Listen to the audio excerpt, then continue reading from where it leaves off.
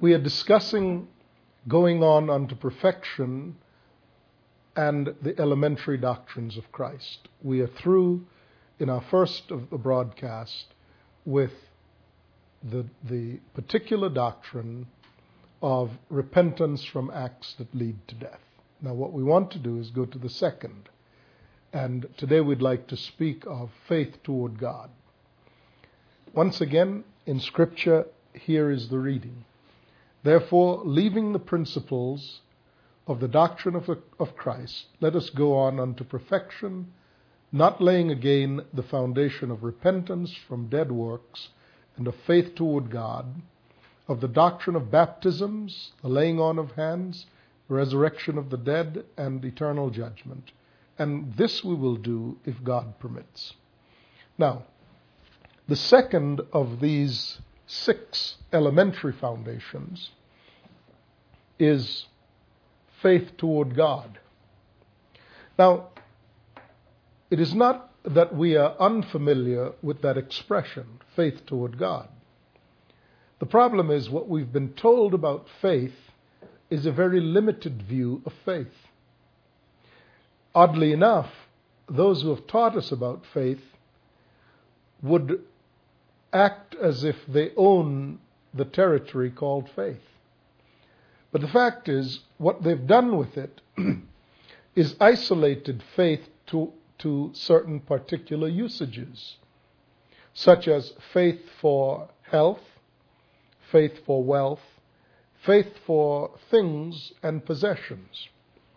And I think I understand why God allowed the message of faith to be associated with these things. Because when you are immature, these are what you think about. When you're young in the Lord, your desire is for God to do something for you. There are many stages in our growing up in God, because our relationship to God as the children of God is referred to in Scripture in multiple sequences. For example, one of the references to sonship is the word nepios, N-A-P-I-O-S, nepios in the Greek. And what it means is, as it would suggest, nativity, birth, the very earliest parts of your life. Another reference is the word paidion, P-A-I-D-I-O-N, paidion. And it means literally potty training, at the point where you should be walking around and learning potty training, if you like, the elementary doctrines. Then beyond that is the stage of a teenager, and that's the stage referred to as teknon, T-E-K-N-O-N, teknon. And beyond that is a stage called huios, H-U-I-O-S, huios. And there's a final stage called pater, which means father, paternity, paternal, father. So these are all the stages of sonship. But each of these words is properly translated son. Nepios is translated son because a newborn child is a son, but he's not huios. When maturity is referred to, it's huios theo, the sons of God. When Jesus is referred to as the mature son who can take up the interest of the Father's house, that reference is to him as huios, H-U-I-O-S. And when Paul speaks to Timothy about the fathers, he refers to pater, the fathers. So in your growing up into maturity, there are various stages. At some point, and I believe it's the point at paidion, which is potty training, the toddler stage in your walk with God, you ought to be introduced to the doctrine of faith. And I believe that the fact that God introduced the doctrine of faith to us through the teachers who were and still are preoccupied with what God can do for you is the indication both of when you ought to be introduced to faith, but is also an indication of where the body of Christ is. It's still at the place where it thinks about what God can do for you. Now, as you grow beyond that to teknon, where you begin to take on responsibilities in the kingdom of God, and particularly when you become huios, a mature son in the house of the Father, and especially when you move beyond that to pater, to being a father in the house of God, faith too must grow up. Your understanding of faith must also grow up. Faith toward God begins with what God can do for you. But it should not remain there. It should become a way of life. For the scriptures say, whatever is not of faith is sin. For example, how would your faith in God grow up? Well, one of the areas in which your faith in God is meant to grow up is that you begin to understand that the living God lives in you and intends to live through you. See, Jesus, when he said, I only do what I see the Father doing, and the Son can do nothing of himself. And furthermore, in the same chapter, which is the 13th chapter of the book of John, where he says, the Son can do nothing of himself. Only what the Father does, the Son also does. When he says that, he is declaring his faith in God as a way of life. That is, that he has entrusted himself to God so completely that whatever God elects to do through him, Jesus is willing to permit. That requires a trust in God, not just for how your life might be preserved and enriched, but it requires that you believe that God is better able to direct the entirety of your life than you are. That is why Jesus is both the prototype of the sons of God, and he's referred to as the fully mature son, because he's totally obedient to the Father in what he does. That is, then he is huios theo, the Son of God. Faith, therefore, must mature from what God can do for you, how God can supply you, and how God can preserve your health. It must grow from that to your trust in God. And inherent in that growing up is that you come to the realization that God has a plan for your life, which is how he himself envisioned that he would live in time and space through your person, through your body. That is why we then can claim to be the body of Christ. It's our bodies, yes, but we have given him our bodies, and he now can live through these human vehicles to do through them what he specifically designed us to do and to be in terms of his ability to use us for his eternal purposes known in his mind before the foundations of the world. Clearly, faith for things and for your health is far below this level of understanding. And whereas I am not coming against that level of understanding, I am saying, however, that's the beginning. That's like when a child in diapers cries because he has a need for something or throws a fit to get something.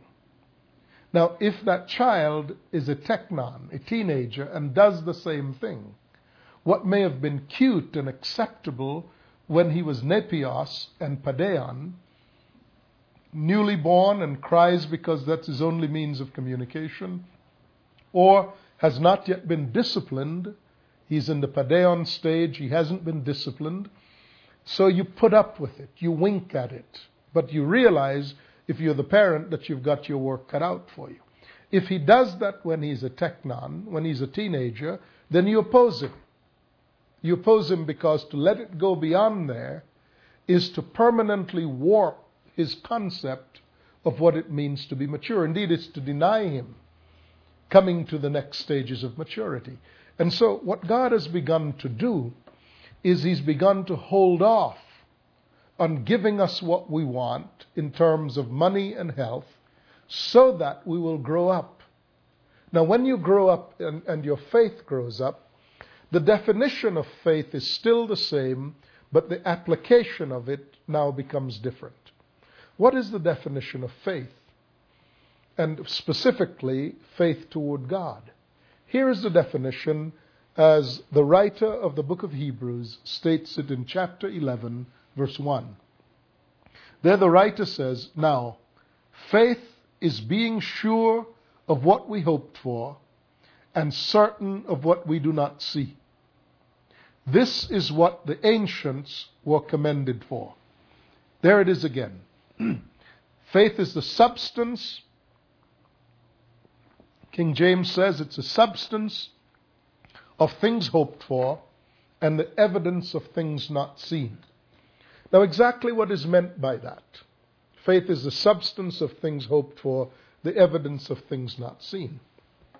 And how does this reflect a growing faith in the living God, a maturing faith to keep pace with your stages in life? Well, it's like this. Some time ago, Lucy and I were, my wife's name is Lucy, she and I were having this conversation. And she's known for asking me the tough questions. You know, sometimes people are nice to me because they think I'm more important than I actually am. But she doesn't have that illusion. She will ask me what perhaps others are not so willing to ask. She said to me, she said, "Sam, we're getting older, and are you saying that we won't get sick and we won't have the problems that commonly attend older people? And what provisions should we be looking at? What plans should we be making for these things?" Well, it's one of those conversations that would be very uncomfortable for anyone. So I sort of ducked and I said, "Well, I'll pray about it and I'll give you an answer." But I do, when I tell Lucy I'll pray about something, I know that I have to come back and give her an answer at some point because she'll ask me, "Have you been praying about what we talked about?" Well, but in any event, when I tell people I pray over things, I pray over them. And I prayed over this. And this is the answer the Lord gave me. The Lord said to me, the Lord reminded me of how when I was a young man, and my greatest challenge, the greatest mountain I faced in my life, was whether or not Lucy would accept my proposal for marriage, whether she would marry me. Well, now I look back on that, and I no longer have any qualms about what the answer might be. After almost 28 years of marriage, I no longer have a question as to what her answer would have been. But in that day, in that time of my life, it was the largest mountain in my life. Then we had children, and we had the mountains that were associated with having children. Their safety, their education, their well-being, finances, those things. Now, the Lord showed me that when the mountainous obstacles in my life as a young man, before I was married, were looming before me, that what I saw in that day was the goodness of God. Then, when things changed and we had children, what I saw again in dealing with their issues was I saw the goodness of God. The Lord reminded me, moved it up to thinking about, buying a house and all those things that went with other stages, and how difficult each stage appeared to be. But always what came about was I saw the goodness of God. When I was making a decision to leave the employment that I could secure through my training and education and experience, to trust that God would go before me. And because He had called me to the things of the kingdom, that I could expect that I would see His goodness in those very difficult things.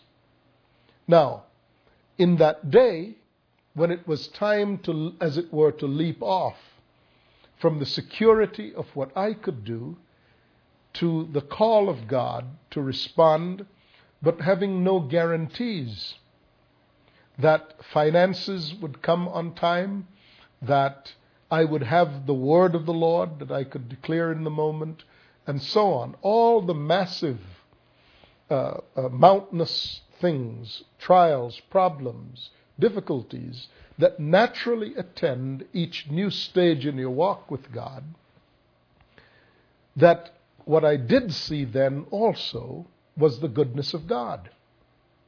And so I had my answer. My answer was, when I came back to tell her what the Lord had shown me, I reminded her how when we were young and those events and how we saw God go before us and gave us the answer. And when we had children, and we even thought of examples, on occasion when Tamron was sick, and how God provided what we needed in the moment.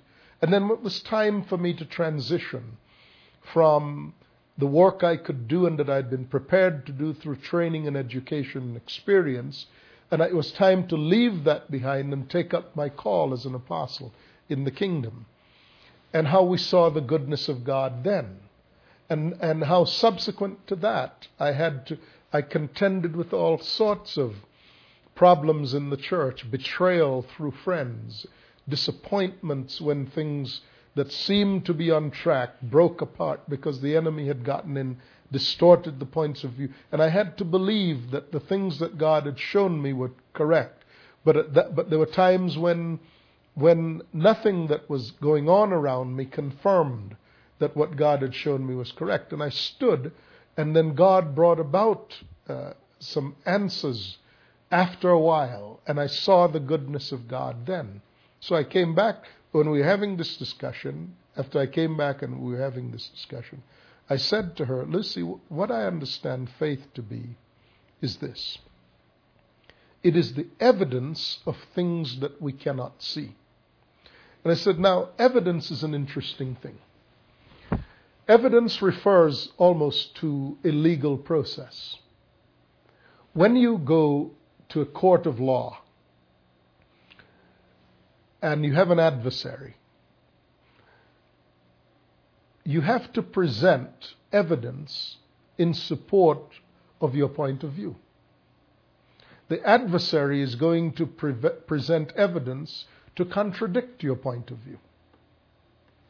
Now, the judge, in a case such as that, the judge is typically chosen on the basis that the judge himself or herself has no prior knowledge of the facts and the case presented to him or to her.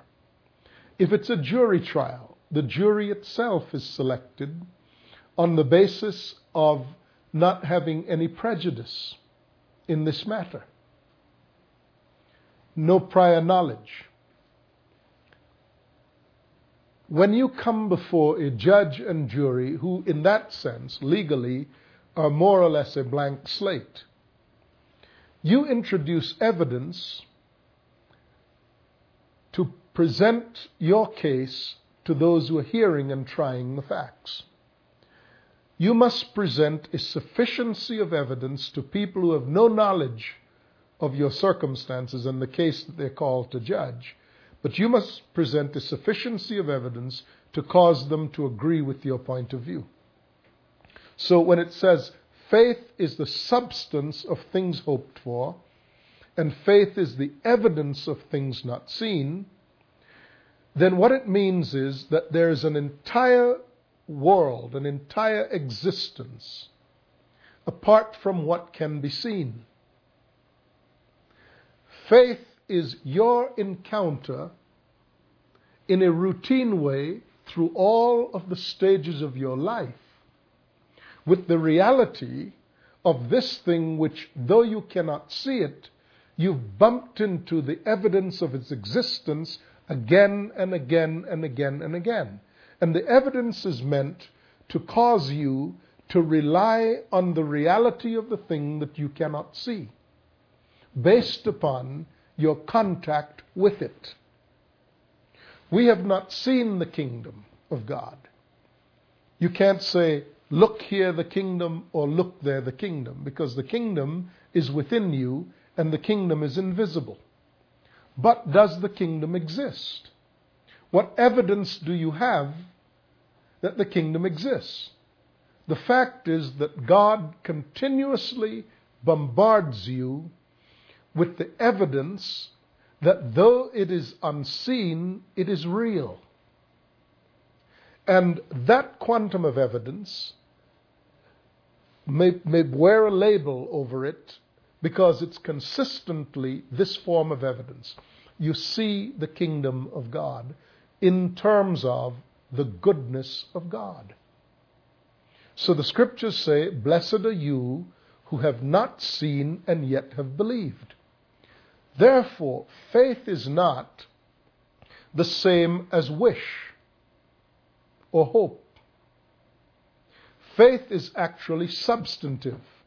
It is that in the course of your life, you are introduced to the redundant evidence that the thing, though invisible, is real, because the evidence that you are encountering continues to support the point of view that whatever it is, and though you do not have the clarity of understanding about it, it is still real. What God wants from the believer is to grow from those early rudimentary encounters with God's goodness. The parking space that you got in front of the crowded restaurant, or the occasion when somebody called you at the moment you were thinking about them. If you do not allow these things to develop in you and to become a body of evidence, then you have to learn again and again the same thing. So it seems foolish that when God is teaching you faith, that He teaches you faith that in a manner that you can understand. Now, there's much more to faith than this, but we want to center in, to focus in a little bit more on this. I want to get over into faith is the substance of things hoped for. So in the next broadcast, I want to get over into that dual connection between this, the evidence of things not seen, and the substance of things hoped for, because that's another whole inquiry. And the thrust of this whole foundation is to say that even as we go through all of the stages of sonship, so faith as a way of life should mature even as we, the sons of God, without respect to male or female, we ourselves grow up and mature. When you are a youngster, when you are nepios, when you are padeon, God permits you to live in the realm of what God can do for you as the definition of faith. But from the time you become teknon and you begin to handle things of the kingdom and move on to huios and pater, your faith has to grow up also. The sad truth is we have been introduced to faith at the level of children, and we have remained at that level all this while. And that's why people don't know what lies beyond the ceiling of church and religion. It's necessary for us to revisit the foundational doctrines, the elements of our faith, and then following that, when we get these things right, we can go on unto maturity. The goal then of these teachings is to go on to maturity. There'll be several other teachings in this series on the elementary doctrines. So I hope you'll study with me as we continue to discuss them. I'm Sam Solon. God bless you, and I'll talk to you again. Bye-bye.